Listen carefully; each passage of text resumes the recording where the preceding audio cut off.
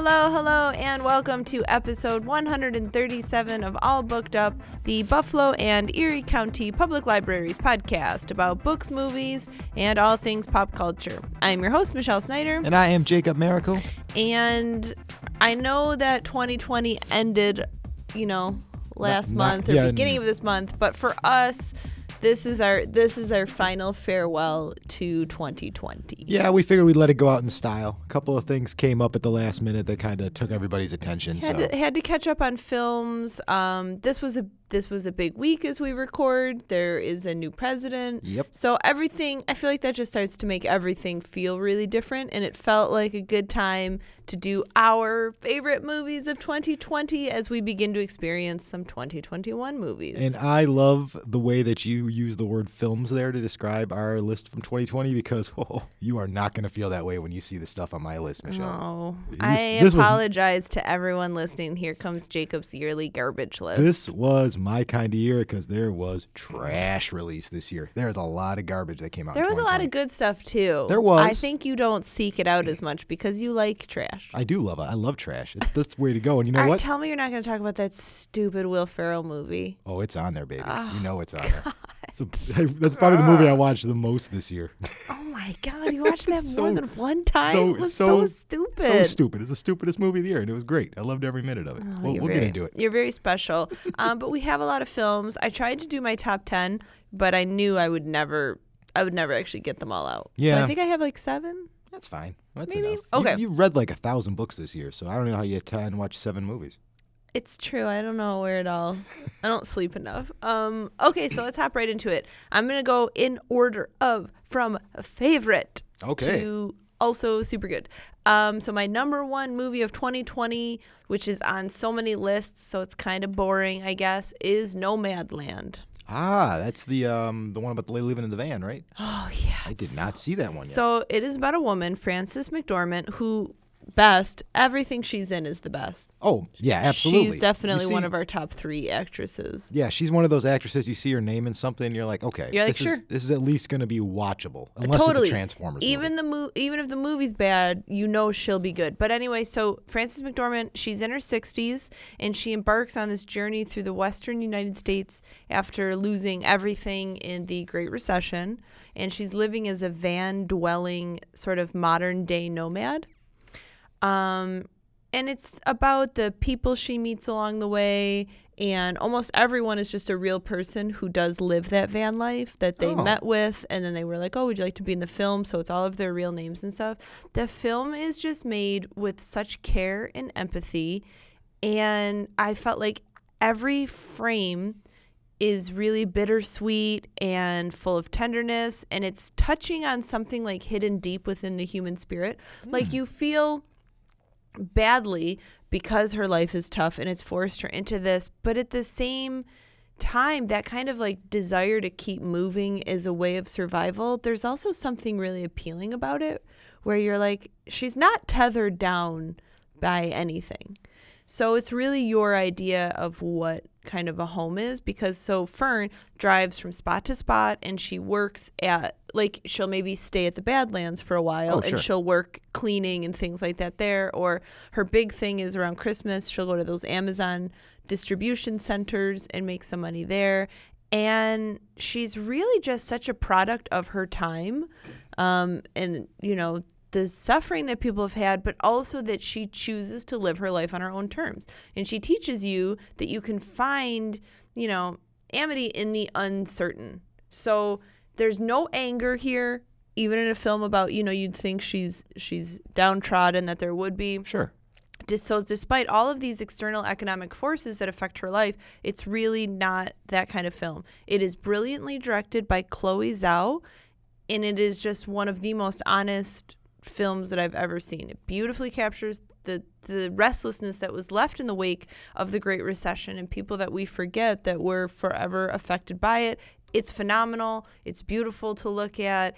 It makes you feel good. It makes you cry. It's everything that I want in a film. Oh, I can tell. Wow. Yes, I was really quite affected by it. I'm going to have to check that one. I know it's coming out on streamings and stuff like that. Yeah, I was lucky enough to see it on a screener. So it's not anywhere yet. So the library won't have this one yet.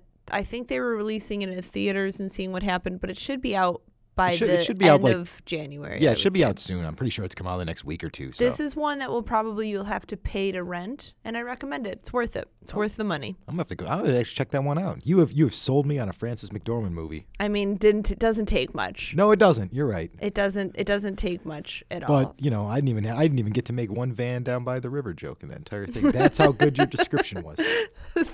Thank you. Although I love the van in the river, I love that bit so much. Okay, all right. Let me hang on. Let me stretch. Yeah, you just gotta Let stretch me because prepare myself. Let me do a little meditation. All right, Jacob. You know what my first one's gonna be? That's right. Eurovision Song Contest, God, the story of Fire Saga. Oh my God, I love that movie so much. That is your number one movie. It's not my number one, but man, I liked it so much, man. It was so dumb. This is a movie that you've talked about so much. I think my dad's gonna feel compelled to watch it because it's on Netflix, and he's gonna really just hate you. You know what's gonna happen? Your dad is gonna call you up and be like, "I want you to buy the soundtrack for me for my birthday." He's gonna walk into his house and Ya Ya Ding Dong is gonna be playing, and you're just gonna. Oh my gosh. So this movie is it's Will Ferrell, Rachel McAdams in the Eurovision Song Contest, which is an actual thing that they do every year in Europe, except for this year for some reason. I can't imagine why. But it's a competition where they just bring countries compete for the top song in Europe for that particular year. Yeah. That is the setup for this movie. Yeah. And all this is basically exactly the kind of Will Ferrell musical you expect to get up, except all the music in this movie I actually really enjoyed. Of course, the main one being Ya Ya Ding Dong, which, look at that, you even know. I wish I was able to get a clip, but they don't let us put songs in. Between that one, the medley, the Dan Stevens Lionel Love song, they got Demi Lovato to record an original song for this movie that was number 20 in the British charts and stuff. So if you're looking for a stupid musical Will Ferrell movie that's going to be stuck in your head, go check out Eurovision. That's the one. Don't listen to Michelle. You're going to have a good time watching it. We can laugh again, people. I mean, I feel like you know who we are as people at this point. Everyone, you can make your own decisions. That's true. Okay. My second favorite movie of the year, very close to tying for first, was Sound of Metal. Oh, I heard that was pretty good, actually. And that's on Hulu. Yeah, Amazon. That's a Prime one. A Prime one, okay, but it's free. So during a series of one-night gigs, this metal drummer, Ruben, who's played by that Riz Ahmed. Riz Ahmed, yeah, from The Night Before. Yeah, he's great. So he begins to experience intermittent hearing loss. And then when a specialist tells him that his condition is just going to rapidly worsen, he thinks that, his music career and with it, his entire life is over because he tours with his girlfriend and they're in the band together.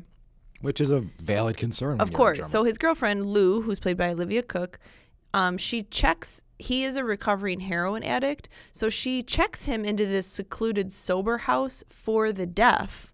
So there's because she hopes that it will prevent a relapse because he's so stressed out and upset, and that it will help him learn to adapt to his new situation. And he's really welcomed into this new community who accepts him just as he is. And Ruben has to really choose between his equilibrium and the drive to reclaim the life that he once knew, which is a really hard decision for him of do you try to get implants? Do you try to be the person you were, or do you accept this life that you're living now? And there are these really startling and innovative sound design techniques that the director Darius Marder used that really take you inside Ruben's experience to vividly recreate his journey into kind of this rarely examined world of people who are losing their hearing or going deaf. So I really was into that. You're really brought into the film, and it's, it's a film about the trauma of having to adapt to new life circumstances that have been thrust upon you. So it doesn't have to be, even being deaf. You can relate to it in so many ways if you've really just had to adjust your whole life. And it's about not processing this circumstance as something to fix in your life, but something to adapt to. Oh, okay. Yes, it's beautiful, and Riz Ahmed delivers one of the most complex and moving on-screen transformations of the year. I feel like he should be nominated for an Academy Award because it feels very revolutionary and very beautiful, and this was a fantastic film. I actually have a good feeling like he's going to be nominated this year because exactly the kind of performance that you want to put up this year. Yes, I want him, and I want Frances McDormand as my best actor, best actress. I would be very happy with that. That's a fun combination, actually. I can get behind that. Yeah, it is, and I really stumbled upon that film because it was on Prime and because it was free. Yeah, it came out of nowhere, didn't it? So I was like, oh, what's this? I'll check it out, and we were like, whoa, this is amazing. So there it is. There's my number 2. All right. Now let's go again. Back you ready? To Jacob. You know what? I'm going to actually go with something that a lot of people did like. Okay. Because it was the highest grossing movie of 2020. Are you ready to find out what it was, Michelle? Yeah. You ready? Bad Boys for Life. Bad Boys 3 ended up being the highest grossing movie. Wow. Is that because it came out when there were still theaters? Yep. It was one of the last movies to come out, and it made about $250 million overall, and, got the top spot this year. And you know what? It's actually a lot of fun. I don't know I don't mind Bad Boys. Yeah, I don't know. I was going to ask if you saw the previous 2. I did, yeah. If you saw the first 2, you will love this one because the second one was kind of terrible, but in a funny way. It's a Michael Bay movie. Yes. So they're all Michael Bay movies have the caveat that they are awful, but they can be fun to watch. This movie is not directed by Michael Bay, weirdly enough. He makes a cameo in it, but doesn't direct it. And I think I was like, oh, thank God. Somebody will actually, be restrained a little bit. But it's basically the continuing adventures of Will Smith and Martin Lawrence running around Miami, catching criminals. They do add to the mythology a little bit, which I'm not going to go into because there's spoilers. There's actual spoilers in a Bad Boys movie that matter. As hard to believe as that. That's a tough sell. Uh-huh. And they also do a good job of setting up the franchise going forward. Because it's both, they bring back the two. Really, more Will Smith and Martin Lawrence going forward? It's going to be like Grandpa's Bad Boys? Well, yeah, kind of. But it's also more like they're transferring them more into the cameo leader of the group kind of roles. Okay, so they'll pick some new young dudes, and then those guys will show up, and that movie will be awful. Well, they had actually that's what this movie was. They had Vanessa Hudgens and stuff were all appeared as the new Bad Boys crew, so they're all working alongside. They were actually pretty good in this movie. They got some good characters in here. Martin Lawrence, surprisingly funny in this movie. Can we just take a pause and remember in 2020 when Vanessa Hudgens went on her Instagram and was talking about COVID and was like, I don't want to be in my house. People are going to die, but whatever. People always die. And it was the worst. And she took it down the next day, but it was too late. Well, this is Vanessa Hudgens. This is a girl who basically, that she's not been the best actress out there. Not kept herself not in the best judgment, but anyway. She's never really been in the media under the best light since High School Musical, but that's irrelevant because she's barely recognizable anymore. It's kind of like looking at Kim Kardashian. Is she good in this movie? Is her acting good? Or no, she's fine. She's exactly what she needs to be. She's not a big part, but she's good going forward. The movie's a lot of fun. You get to discuss the proper etiquette for having sex with a witch. That is literally. Ew, Jacob. No, it's a pretty funny little line back and forth between those two in that movie. Sounds it makes sense. Hilarious. It makes sense in context, and I guarantee you or Andrew would laugh when you see it. I'll take your word for it. Okay, moving on to another film. Third favorite of the year. This was Trial of the Chicago 7. Oh, that's on my list too. Oh, is it? How about that? I'm sorry. We can both talk about it. We might as well. Let's talk about it as friends. So the film is about what was intended to be a peaceful protest at the 1968 Democratic National Convention, which turned into a violent clash with police and the National Guard. And the organizers of the protest, which include Abby Hoffman, played by Sacha Baron Cohen. Look at you. How about that? Jerry Rubin. It's, oh my God. I could see him in my face. Jeremy Strong. Yep. Oh my God. I really love him. Tom Hayden. It's Eddie Redmayne busting out in this one. And this one, you get this. I'll clap for you. And Bobby Seale. Oh my God. Yeah, it's Yahya Abdul Mateen II. I actually kind of remembered that because I knew the dude from something else. We'll talk about him because he was amazing. So they were all charged with conspiracy to incite a riot, and then that trial ended up, it was followed. It was huge. It was one of the most notorious in history. And then we have our buddy who plays William Kunstler, the lawyer, who is Mark Rylance. Gosh, we love him. We off and on, yes. This one is I love Rylance in this movie. He is excellent. Yeah, excellent. He's great. Movie. So the film doesn't depict much of the riots that are kind of in question, but it does delve deeper into the courtroom and the social and racial discrimination that occurred. Oh, they did. They go deep. That's what this movie is. It's a court drama, basically. Oh, it totally is. And it kind of shows the key moments that led to the 7 of them being arrested. It's also set up in true Aaron Sorkin style because they are just it is bopping off each other left and right. Yes, with this dialogue. It is directed by Aaron Sorkin, and the film plays squarely and compellingly to his strengths. Oh yeah. That is really where he shined. That kind of that pressure cooker environment that suits him best. So the film really works with him as director, and he has just got one heck of a cast. Being absolutely. The best that I think I've seen all of them in. I was really shocked by Sacha Baron Cohen. Oh yeah, and then out of nowhere in a side role, you got Joseph Gordon-Levitt just busting out in this. Oh yeah, I forget that he's in it, and the judge.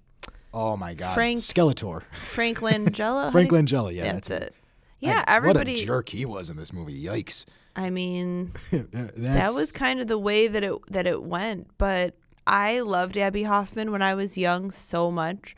I loved his book. I loved watching things about him. So I was really excited to see him. And I was like, oh no, Borat is playing him. And then I was like, he's great. Yeah. No complaints here at all. Here's a dude that was motivated this last year after, missing out on the Academy Award because he got fired from the Queen movie. So he was definitely out to prove that he was. I could see him being a supporting actor nomination for this role. I wouldn't be shocked by it. Yeah, between this and Borat this year, it's on my list actually, and it's surprisingly good, so believe it or not. Yeah, when you talk about that. But yeah, so Trial of the Chicago 7 was fantastic. It's streaming free if you have Netflix because like I said, because all of this was such a weird year, a lot of these movies have not hit DVD yet because they're trying to get as much money as they can. So it's going to take just a little bit for the library to get them.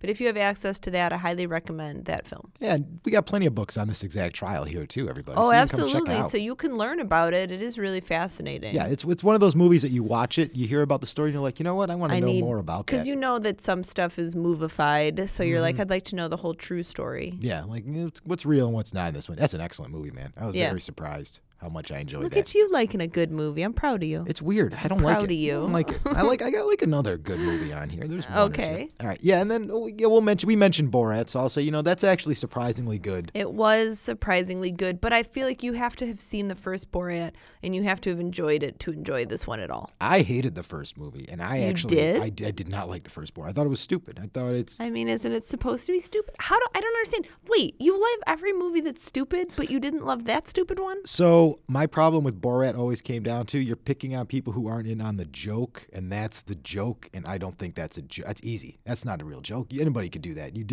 You're doing stuff that's meant to get a reaction out of people that don't know they're being made fun of. Yeah, I guess that's true. So I don't look at that as that's not comedy. That's just gotcha humor, and that's easy to do. That's low-hanging fruit. But this one, they actually bothered to write a plot to it and have a storyline that was actually interesting and showed imagine this, character growth from the beginning of the movie to the end, which Borat actually goes through somewhat in this movie, and introduces his daughter, whose name has escaped me, who's actually really good in this movie. She's funny.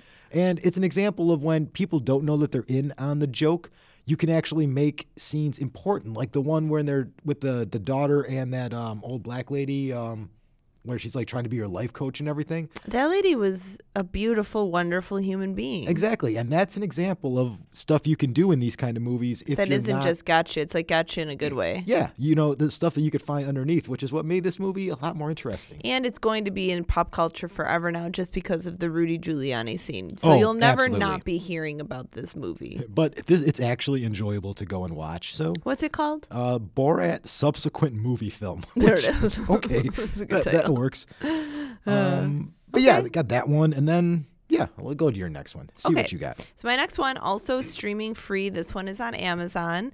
So there is a series out right now called Small Axe, and it's an anthology comprised of 5 original films set from the late 1960s to the mid-1980s that tell personal stories from London's West Indian community, whose lives have been shaped by their own force of will despite rampant racism and discrimination. And the title Small Axe is derived from the African proverb, if you are the big tree, we are the small axe. So these are all Steve McQueen films. And they're, like I said, there's 5 of them. So they kind of came out like TV show episode, but they're movie length. So the first one in this series is called Mangrove. Okay. It has been my favorite so far and one of my favorite films of the year. And this centers on Frank Critchlow. He's the owner of Notting Hill's Caribbean restaurant Mangrove, which is a lively community base for locals and intellectuals and activists, and everyone is hanging out there.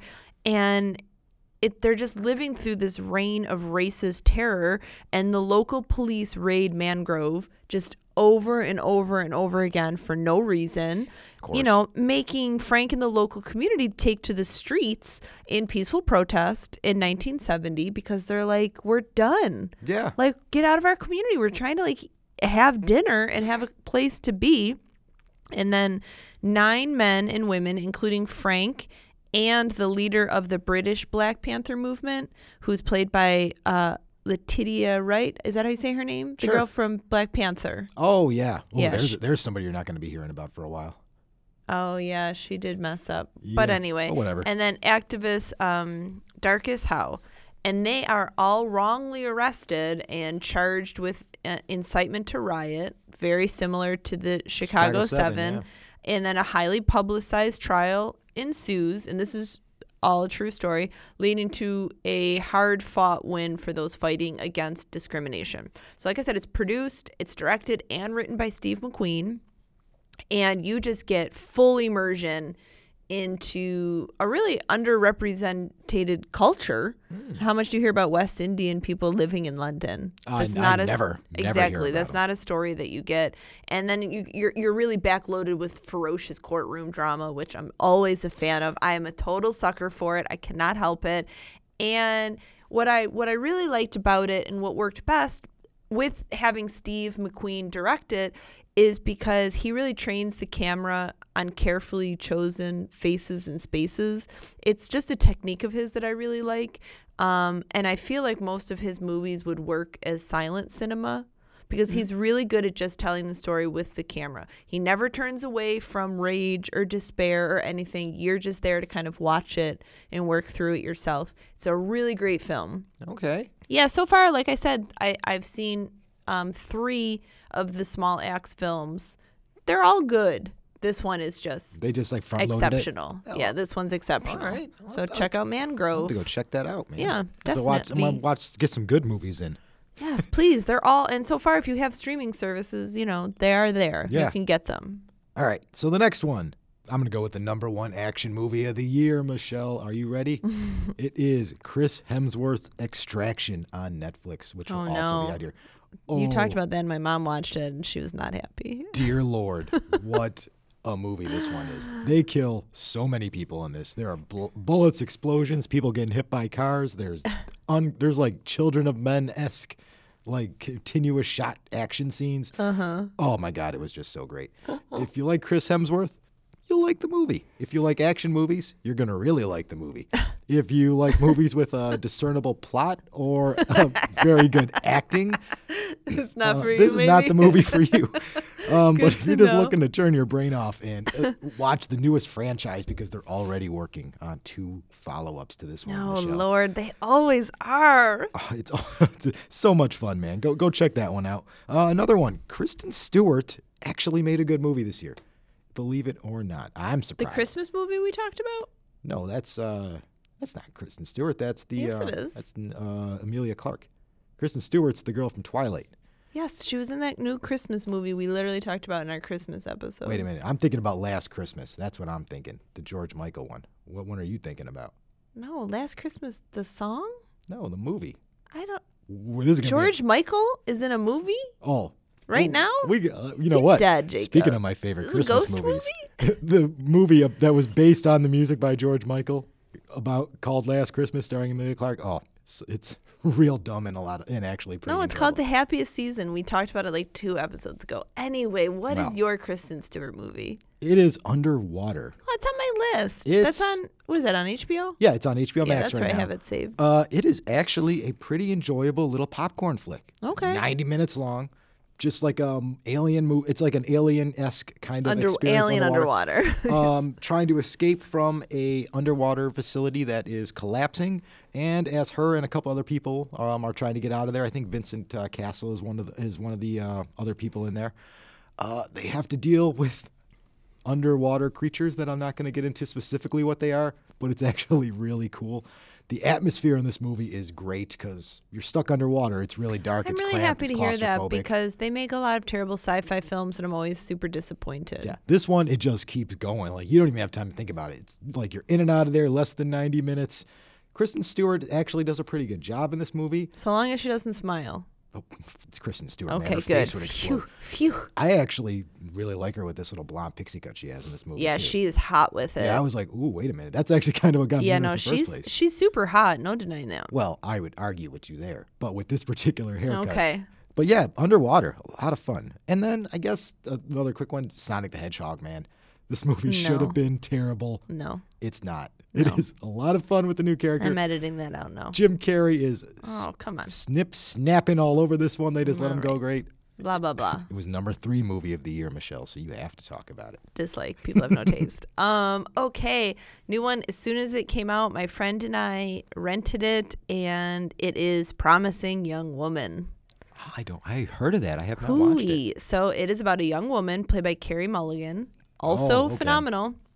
Haunted by a tragedy in her past and takes revenge on the predatory men unlucky enough to cross her path. Oh, boy. So something really terrible happened to her friend in college. Doesn't take a genius to piece it together. And so I'm going to give you like an idea of what it's about. So the opening scene is, you see a woman at a bar and she appears incredibly intoxicated. She's falling over in her seat. She's barely able to keep her head up. And she's noticed by 3 average guys. One of them is played by Adam Brody. And he saunters over to her with he's telling himself I have the best of intentions. She's in trouble. He's a nice guy. Sure. And if he doesn't get her home safely, some bad guy could do horrible things to her. So he's like, all right, let me help. He would never do that. So he introduces himself to her. It's Carey Mulligan, who is clearly too intoxicated to even know what is going on. Okay, so she's levels beyond. And of course, as he helps her get home, he suggests maybe they should go to his apartment first. And despite her being barely conscious, he starts to kiss her. And then he moves her to the bed. And this is a scene that we've seen. And me and my friend are obviously raging. And then all of a sudden she's like, I told you no. And he realized that she is not drunk. And he is not a nice guy. And so that's kind of what she does. And it puts that fear into it. And do you know where the title comes from? Promising Young Woman? I do not know. One of my favorite bits. It's a reference to how the media called the rapist Brock Turner a promising young man. Oh. And that is why he got such a light sentence, because he was such a promising young man.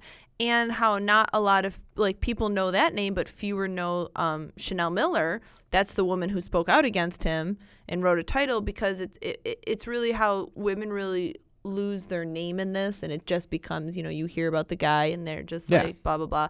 So her whole thing is she wants the world to remember her best friend's name and what happened to her. Ooh-wee. I will say, I got a little hard candy vibe the way you're describing this movie. I think this movie hits women a little more than men. Sure. I think that's expected. That's okay. It is just really provocative, and it's such a timely thriller.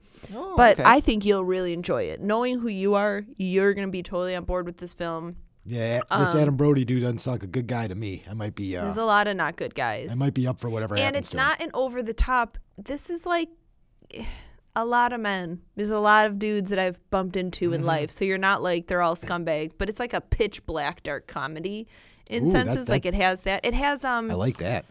Bo Burnham's in it. The comedian, Eesh. he's great though. Yeah, that's where it gets a little dicey. No, he's great. This is a great revenge movie. It's astonishingly powerful, and it's mostly because there's really deeply layered performances by Carey Mulligan. She's a good actress. I feel like she's got a bad rep, but like when you put her in stuff, she's good. She's always good. It's not a perfect film. There's obviously those moments where you're like, a little heavy-handed here, but all in all, very, very good. Highly recommend Promising Young Woman. Nice. I like what you're going here. It's like one of those $20 to rent because that's what they're doing now. So get a friend and bite the bullet and pretend you're in a movie theater because that's just what you have to do. Pretty much. That's how things are these days, everybody. Okay. I'll bring up a couple of ones real quick. We have to mention Mank because I kind of forgot Mank. about it. It's a really good movie. Yeah. One of the ones that's going to be for Best Picture. Hopefully it's a on Best my top Actor. 12 of the year. Top 12. That's what I have to do. I do a top 12. Okay, don't judge me. The Invisible Man with Elizabeth Moss, a underrated big hit this year. That was okay. I know that was a big hit. I didn't love it as much as everyone. Well, but it's not one bad. of those Blumhouse movies, so they're cheaply made. They based a lot on the performance, and they're like not always the most exciting ones, but there's a lot of good stuff going on in there. Bill and Ted Face the Music, perfect way to end a trilogy. I actually enjoyed this movie.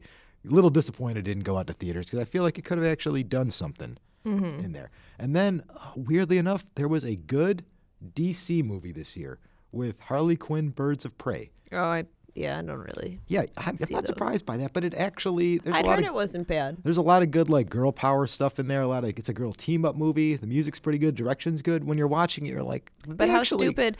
These are the same dudes I feel from Promising Young Woman that they had to change the title of The Emancipation of Harley Quinn because they said men weren't going to see it. Well, nobody was going to see it because they didn't know what it was. Because I knew exactly what it was. It was a Harley Quinn comic book movie. What is there not to know? Well, you didn't put Harley Quinn in the title. That's the problem. That was the problem. That literally was. It was The Emancipation of Harley Quinn. It was like just Birds of Prey originally. Oh, and then they added all the other stuff because everybody was like, I don't know what this movie is. I guess. I mean, you saw that her face was all over it, but yeah, continue. If you didn't know Margot Robbie was in this movie, I don't know what you're doing. And then my biggest disappointment of the year, Tenet. Oh, Tenet. So I didn't hate Tenet. It's not in my top, but I didn't hate it. Like I wish I could go back in time and tell my younger self that I need to really think about if I want to watch this movie or just read the hype about it. Here's the thing. I watched 4 videos before Tenet about what it was going to be about. It explained the time travel. It explained the timeline. I didn't care about spoilers. I wanted to watch the movie understanding it. Spoiler alerts, I guess, everybody. Everyone knows this time travel movie. So I enjoyed it more because I had that basic understanding. Yeah. If I had watched it blind, I went into this movie cold. Yeah, you won't understand one thing. He went too deep. He went way too deep. You couldn't figure it out on your own. I feel like he really wanted it to be like The Prestige, where like at the end you're like he feels like everything falls into place, and I'm it doesn't. Yeah. His big reveal, you're like, neat. I don't care. Yeah, you're like, I got to get out my stencil here and like my notebook. If you're gonna watch Tenet, it is really pretty to look at. It has some cool scenes, but I honestly, like I said, I watched like 4 videos and they were like 45 minutes each. Yeah, you got. I did homework. Yeah, you're gonna have to do some research before you go in this movie, man. It's good, but there's a big but on that one. Okay, I'm gonna finish up. I'll do 2 more. This one is so random. And a lot of people aren't going to like it, but I loved it. So I got to talk about it. It's called First Cow. What? It is. Do we switch brains or something? What are you talking about? It's directed by Kelly Reinhardt, and it is about this like taciturn loner, and he's a really good cook, and he's traveled west to join a group of fur trappers in the Oregon Territory. Though he only finds a true connection with this Chinese immigrant who is also seeking his fortune. And then soon the two collaborate on a successful business, which is making biscuits. Okay. Although to do that, they have to steal the milk from this wealthy landowner's prized cow. Okay. It is like... Title makes a little more sense now. This, that time period, people are trapping. It is a hard life. You watch those films and you're like, I would not have survived this time period in any way. Oh, absolutely not. You're like, no, thank you. I like to be warm. It's a really unhurried film. I'll say. I like the way you put that. Unhurried. But I think that's what makes it really captivating.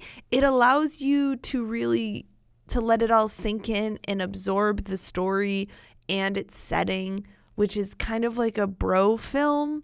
Oh, okay. But set in like such a different time. It's minimalist, but it's a humanist story. And it really touches on a lot of things like labor and capital and history and kind of like national myth, while making a really lovely low-key buddy picture. Okay. It's really weird and it's slow, and I don't expect everyone to like it. But man, oh man, there is something about it. You gotta love that one cow, man. Something about it. This friendship. So anyway, first cow. And then the last one, this is the heaviest of all of the films. I will let you know. It's called Never, Rarely, Sometimes, Always. Oh geez. Just that title alone just has me walking back. Well, it's like one of those doctored like checkoff boxes, where it's like, do you do this? Never, rarely, sometimes, always. Is that what those are called, checkoff boxes? I don't know. That's what I call them. So faced with an unintended pregnancy and lack of local support, Autumn, who's played by Sydney Flanagan, who we're going to talk about in a minute, and her cousin Skylar travel across state lines to New York City on this fraught journey of friendship and bravery and compassion to find access to an abortion for her. Okay. And you really watch this film, and I know that for some people it's a really sensitive issue, and for others you're just like, it should never be this difficult for someone to seek this medical procedure in her life where she is young and poor, and a baby would obviously ruin her life. And the babies in some occasions. Oh, completely. So director Eliza Hittman has a wonderful attention to detail, and this is another one that shows you really can carry an entire film without words. There are very long periods where they're not talking because it's really stressful, but it feels really realistic of these two girls in the city with lack of funds, lack of somewhere to stay, having to deal with this. And, you get the emotion not just in their faces, but really in everything, in blinks, in like scenes of just their hands. It's really, really striking. The smallest of actions in this film speak really, really loudly. And I was just impressed by it. And there's also, I don't really feel that the film kind of takes sides in a political argument. Okay. There's no antagonist, or nothing really goes horrifically wrong. Nothing becomes hopeless. It's not one of those worst case scenario films, but it's real, and it's hard enough just being real. Now, Flanagan, who is the star of the film, oh my gosh, she's so good, and she is a 21-year-old resident of Buffalo. Oh, really? Yeah, she lives here still. Oh. Yeah, so get this. Get her on the show.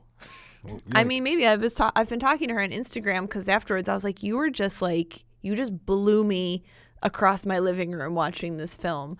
But so she received an email asking her to audition for this film, which she was like, what is this, spam? Because I'm not an actor. I'm just like a person living at home. So what happened is these filmmakers, like 7 years ago, they were in Western New York shooting that film Buffalo Juggalos. Okay. Oh, yeah. Oh, Buffalo Juggalos, wow. They met her at a party in South Buffalo. And they were like, okay, cool. And they ended up kind of like following each other on Facebook.